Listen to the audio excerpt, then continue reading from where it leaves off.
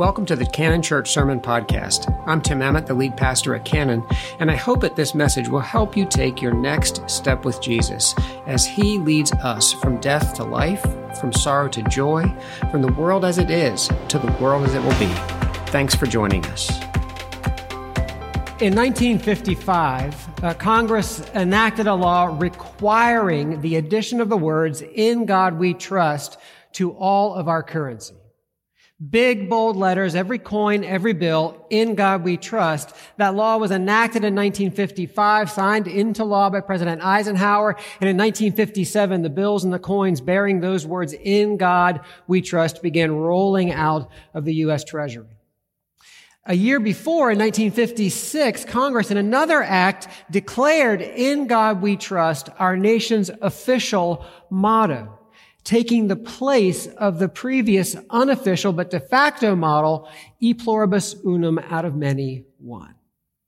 In God we trust. It says that on our currency. It's our official motto.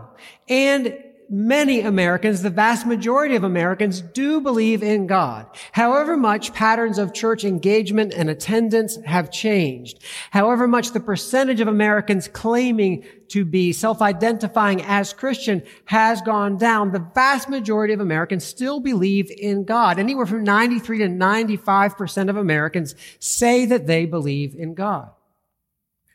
But what do we mean when we say God? Do we have the same image of God, the same understanding of God, the same vision of God? Or do we hold such distinct and different visions of God, understandings of God, that it's not quite accurate to say, "In God we trust"? Perhaps the money ought to say, "In God's we trust." There's a pastor by the name of Jeremy Treat, who's written about his high school basketball coach. He said that his coach was a classic, old-school screamer who motivated by fear and shame. His voice was extremely powerful, and the only time he and his teammates ever heard it is when something went wrong. When they blew an assignment on defense or turned the ball over on offense, the whistle would sound, the practice would stop, and the screaming and the shame would begin. Their coach would get red in the cheeks, and he would actually foam at the mouth as he screamed at them so frequently that they would eventually have to wipe the spit off of their cheeks. They didn't know him outside of basketball. They only knew him in the confines of the court and the locker room, and yet they knew enough to know that for whatever reason, he was at heart an angry man. Anger was his basic approach to the world around him. How many of us have that kind of heart image of God? How many of us grew up hearing about a God who is angry, primarily angry? It's his default setting. It's his basic orientation toward the world. One of the most influential sermons in American history is called "Sinners in the Hands of an Angry God" by Jonathan Edwards. It helped kick off the first Great Awakening, which swept through the colonies in the 1700s. You may be familiar with it. Even if you haven't heard of it, you've probably been impacted by it. The central image in that sermon, the central image employed by Jonathan Edwards was to picture us as spiders suspended by one slender thread above a pit of fire. That slender thread represented the mercy of God. The fire, of course, the anger and wrath of God. Both God's mercy and God's wrath are present in the image, but notice where Edwards put the emphasis. It's reflected in the title of the sermon, "Sinners in the Hands of a" what? Angry God.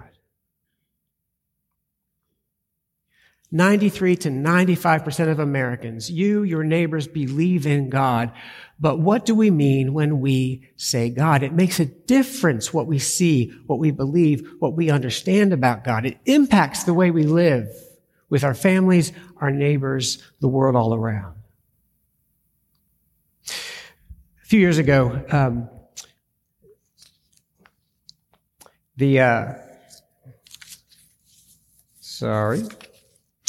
Paul Fraze and Christopher Bader published a book called America's Four Gods. They were convinced that although the vast majority of Americans believe in God, they hold quite distinct, different beliefs about God. And so using national polls and hundreds of interviews conducted all over the country, they dove deep into America's beliefs about God, what it is that we mean when we say the word God. They concluded that we don't believe in one God. We are not one nation under one God. We are instead one nation under four gods. And that's why their book is titled America's Four Gods. Those four gods are the authoritative God, the benevolent God, the critical God, and the distant God. Some of you may have heard about this before. I think I might have referenced it once before in a sermon. The benevolent God is one who is deeply engaged, frequently engaged in the world and judging, actively judging the world. That's the authoritative God. The benevolent God is also engaged in the world, but not judgmental. The critical God is not engaged, is sort of sitting back. Set the world up, is letting it run, but is sitting back keeping score, waiting for the day when he'll pass judgment. The distant God set the world up and sits back and is basically not involved and also not judging. Do what you will with what I have made. Believe it or not, those seem to be the four images that we have of God, the four heart images that we have of God. They are, not all of us, not completely, but by and large, most of us have one of those basic images of God, and they affect the way that we worship God, understand God, love, and serve God. That's what we say we mean when we say God. What does God mean when God says God? This series on the goodness of God is based on the revelation of God's character to Moses for ancient Israel and for us today in the book of Exodus, chapter 34, verses 6 and 7 in particular. You've just heard those words again. They are God's own self-revelation.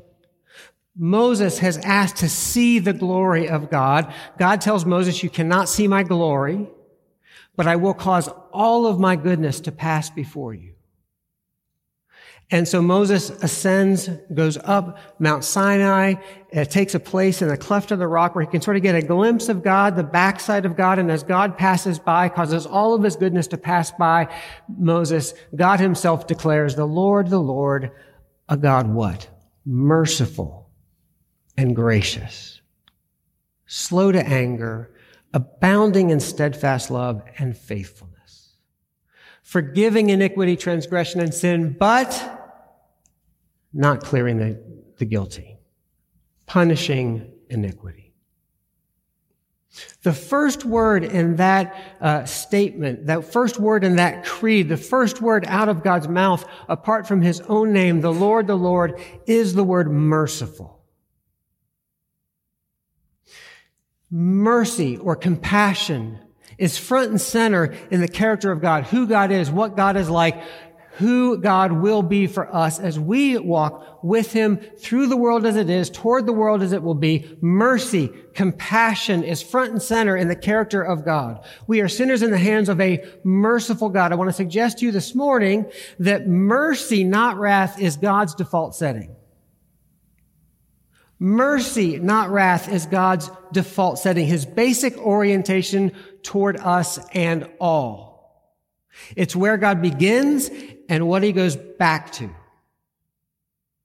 Mercy belongs to the character of God. You'll notice that anger or wrath isn't actually part of his character. Slowness of anger is, but anger itself is not. Anger is a response to evil, injustice, and suffering. It does not belong to God's person, God's character. It's not essential. It's not eternal. It's temporary. But mercy belongs to the very character of God. Mercy, not wrath, is God's default setting.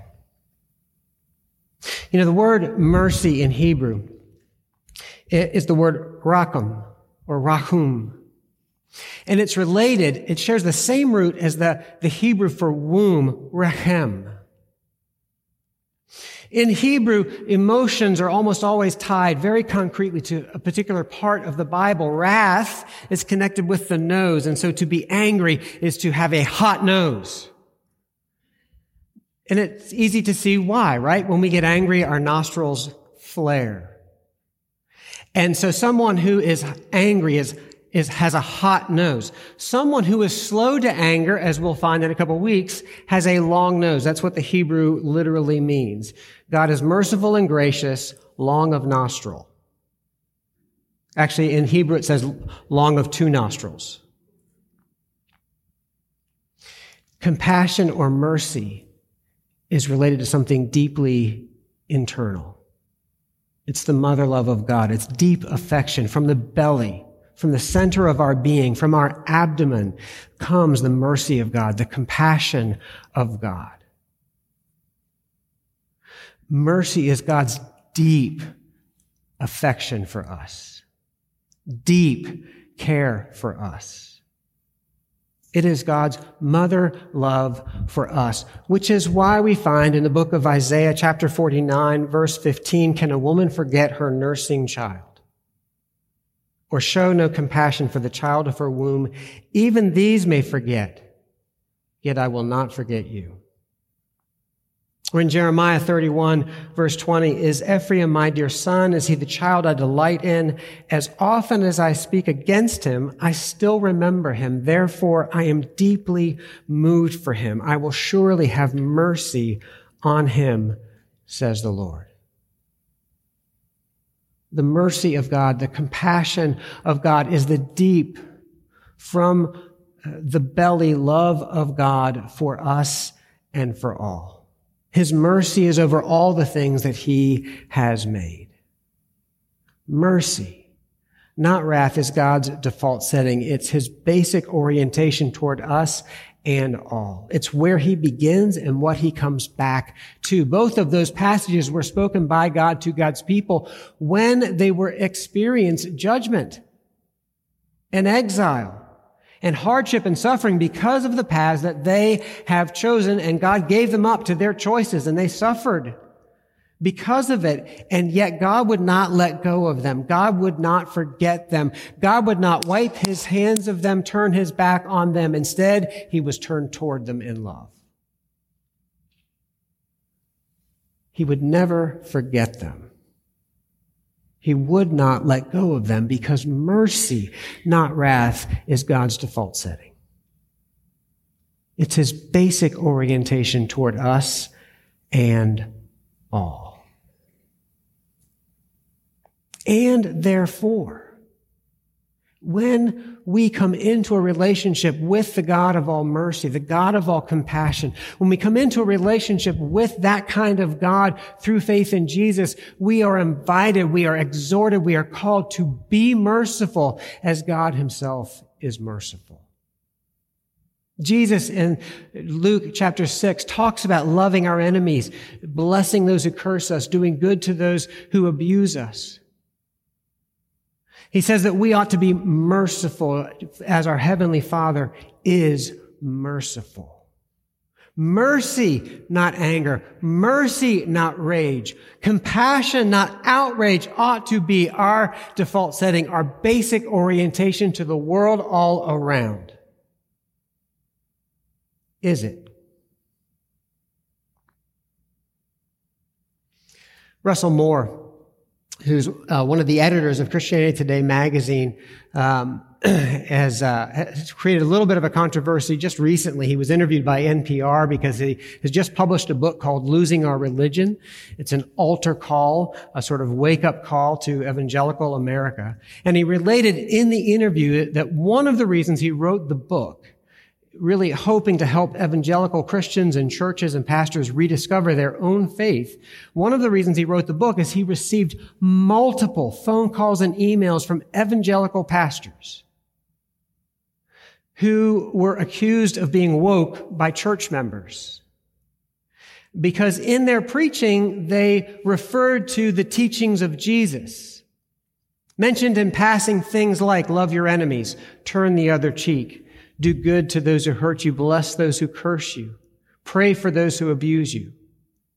Mentioned in passing things like, blessed are the merciful, for they shall receive mercy. Blessed are the peacemakers, for they shall be called children of God. Multiple pastors related to Russell Moore through phone calls and emails that they mentioned those teachings of Jesus in their sermons and had church members coming up to them after the service to ask where they got those liberal talking points. And when they remarked that they were quoting the teaching of Jesus, the response was not, wow, I'm sorry, my bad. Instead, it was, that's not relevant anymore.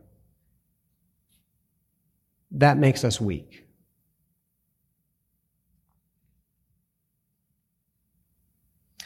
I want to suggest that if we believe in Jesus and we believe the Bible, mercy, compassion, deep affection for the world around us ought to be our default setting.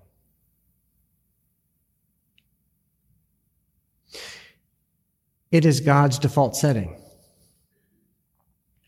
It's what God is like. Not all that God is like. That passage goes on, right? Merciful, gracious, slow to anger. That does not mean never, ever angry. But slow to anger.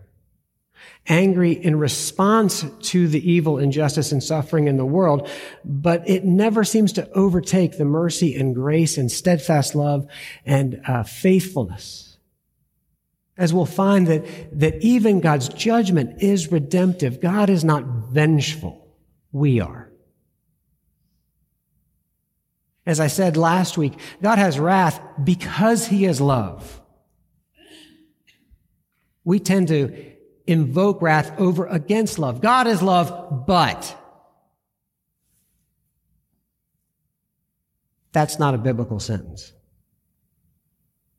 God is love, therefore. God is merciful. Therefore, because of His deep, unrelenting affection for us, because of those mercies that are new every day, sometimes He does discipline us, but mercy remains God's default setting, His basic orientation toward us and all. And when we believe in that God, a God of mercy and compassion, of deep affection, then like God, we are called to forgive and to act for the good of the world all around. I mean, that's how God's mercy gets put into action. And we sort of heard it referenced a little bit in that passage from Jeremiah. Is Ephraim my dear son? Is he the child I delight in? As often as I speak against him, there is God's wrath. I still remember him. Therefore, I am deeply moved for him. I will surely have mercy on him, which means though he be judged, though he be exiled, I will bring him back home. God's mercy will get the last word. Thomas Torrent he grew up in 1960s Mobile, Alabama. Thomas Tarrant. He grew up in the 60s in the middle of the civil rights movement. He was in high school at the time when the civil rights movement was launched and the Supreme Court was making making rulings that impacted life here in the South. He has written that as a young man in high school, he was deeply sympathetic with Governor George Wallace, who famously and infamously declared segregation now, segregation tomorrow, segregation forever. He started reading literature that was getting passed around his high school. It was white supremacist, anti-Semitic, and anti-communist. It told him that the civil rights movement was a communist plot, that the federal government was taken over by communist infiltrators, and before too long, his fear of a changed and changing world became hatred and hostility toward that world, and he joined the Ku Klux Klan. He was arrested while trying to plant a bomb in the home of a prominent Jewish businessman along with a friend. He was tried and found guilty and sentenced to 30 years in Mississippi State Penitentiary.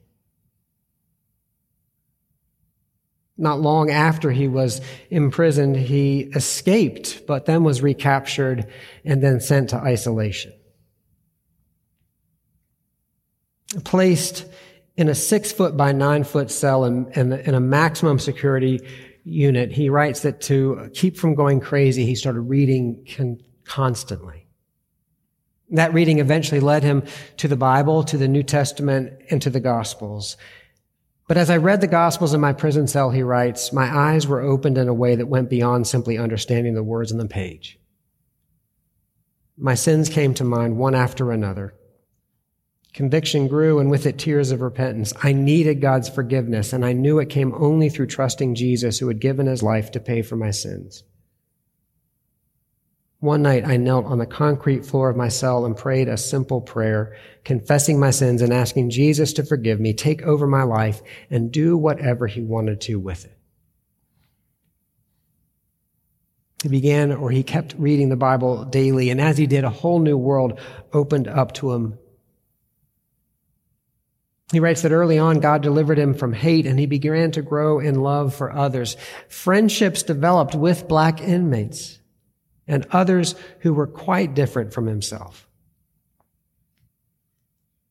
After serving 8 years in prison, through an extraordinary turn of events, he was actually granted parole to attend university. That set in motion a series of developments which over the next 40 years led him first into campus ministry, then pastoral ministry in a racially mixed church, and then finally to a long ministry of teaching and writing at the C.S. Lewis Institute. He experienced the mercy of God, and it changed his whole framework, his basic orientation to the world around him. Mercy, not wrath, is God's basic orientation to us and to all. Mercy, not wrath, is the basic orientation of all followers of Jesus to the world all around, however much changed and changing that world may be. God's deep affection for us becomes God's deep affection for all. In and through us, be merciful as our Heavenly Father is merciful. Vast majority of Americans say that they believe in God, and they do, but which God do we believe in? What is that God like?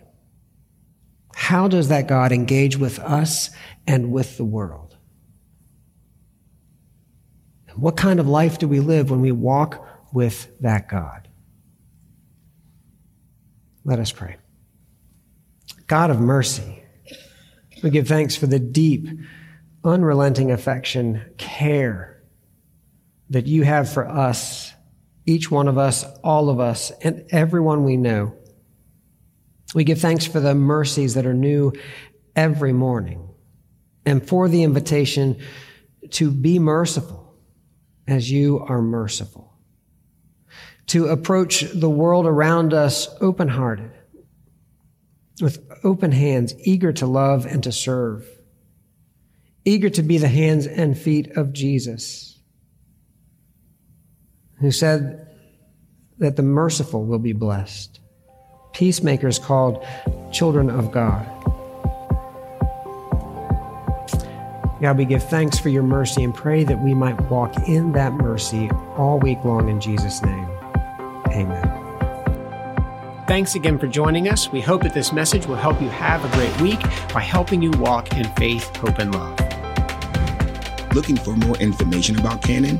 Check us out on the web at canonchurch.org or follow us on Facebook at CanonUMC and Instagram at CanonChurch2424.